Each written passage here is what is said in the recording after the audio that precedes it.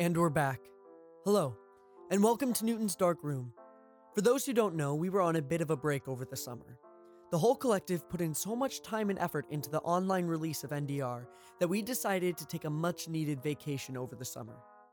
Everyone at our base on Cal Island packed up their clothes, cameras, and an instrument or two, and left to go wander the mountains of Southern California.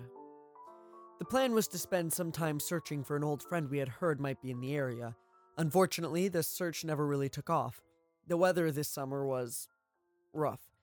It ended up raining most of our time in the wilderness. And this wasn't just a drizzle. This was some pretty heavy stuff. It made it very difficult to blaze our own trails through the wilderness.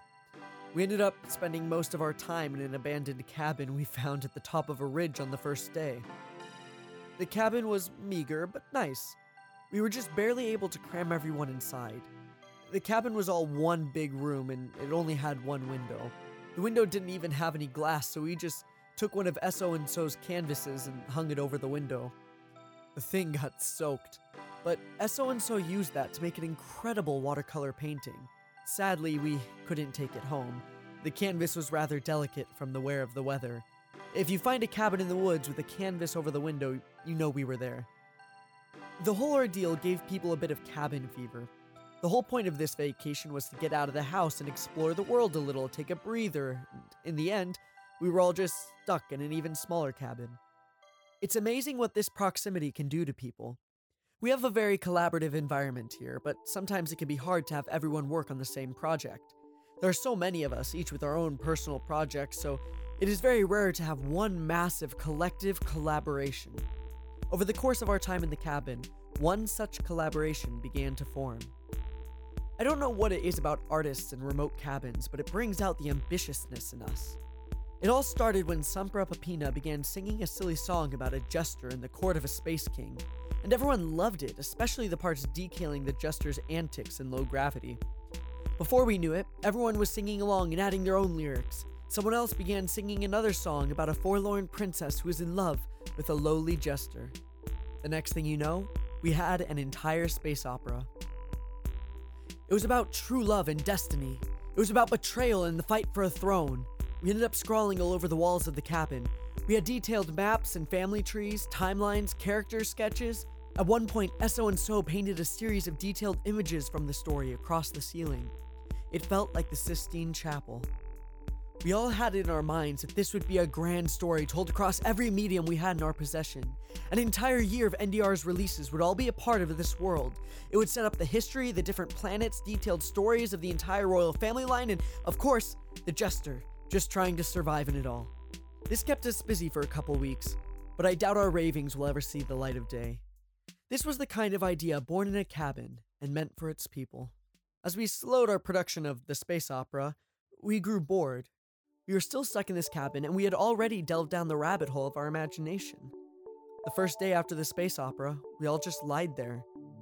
I don't think a single person said a word all day. On the next morning, S1E suggested something for all of us. He asked how many of us had ever painted a self-portrait. To his surprise, none of us have. He said a self-portrait was one of the most important creations an artist can make. It gives us an intimate look into ourselves. Our subconscious self-image applied to the paper. We spent the rest of the day painting and drawing. It was another silent day, but much more productive. You should have been there when we finished. The whole cabin felt lighter. We ended up hanging the portraits all across the wall and labeled them. We had our own little gala inside the cabin, and it was exquisite. We were actually able to save these portraits. We'll be posting some of them to the NDR Instagram in the coming weeks. If you want to see them, follow us at Newton's Dark Room. I'm quite proud of how they turned out. The day after the portraits, the rain cleared out. While we didn't have enough time or supplies for the massive trek we had planned, we did have enough to hike down the ridge back to the flats of the desert. We hiked for 24 hours straight, afraid the rain would come again. The days were very hot, but the sunset was breathtaking. The moon was so bright, we thought it was someone with a flashlight sitting up in a tree. We made our own constellations that night. We also found Crash in the stars. It can be hard to tell, but we think he waved at us, and we waved back. Later that day, we took the ferry to our Cal Island home. Everything was spotless. Not having 30 people living in the house allowed the caretakers to give it a deep clean. We were impressed, but I was worried. This was supposed to be a break for everyone at NDR. I didn't want the caretakers to be working themselves to death. I found them lounging out by AI 482's home. They were laughing and singing. I thought about approaching them, but decided against it. Who was I to ruin a good moment? I strolled into my office, out by the recording studio. It was comforting sitting back at my desk. I could hear people bumbling around the house, unpacking and setting up their supplies. The whole collective felt abuzz with new inspiration. That's when I noticed something. The cassette I usually kept in my tape deck, it was an old collection of children's songs from my childhood, and it was just sitting on my desk, exposed. I looked inside the tape deck and I found what looked to be a blank cassette. It wasn't labeled, it was a generic tape, and it was halfway wound up. I pressed play, and that's when I heard it.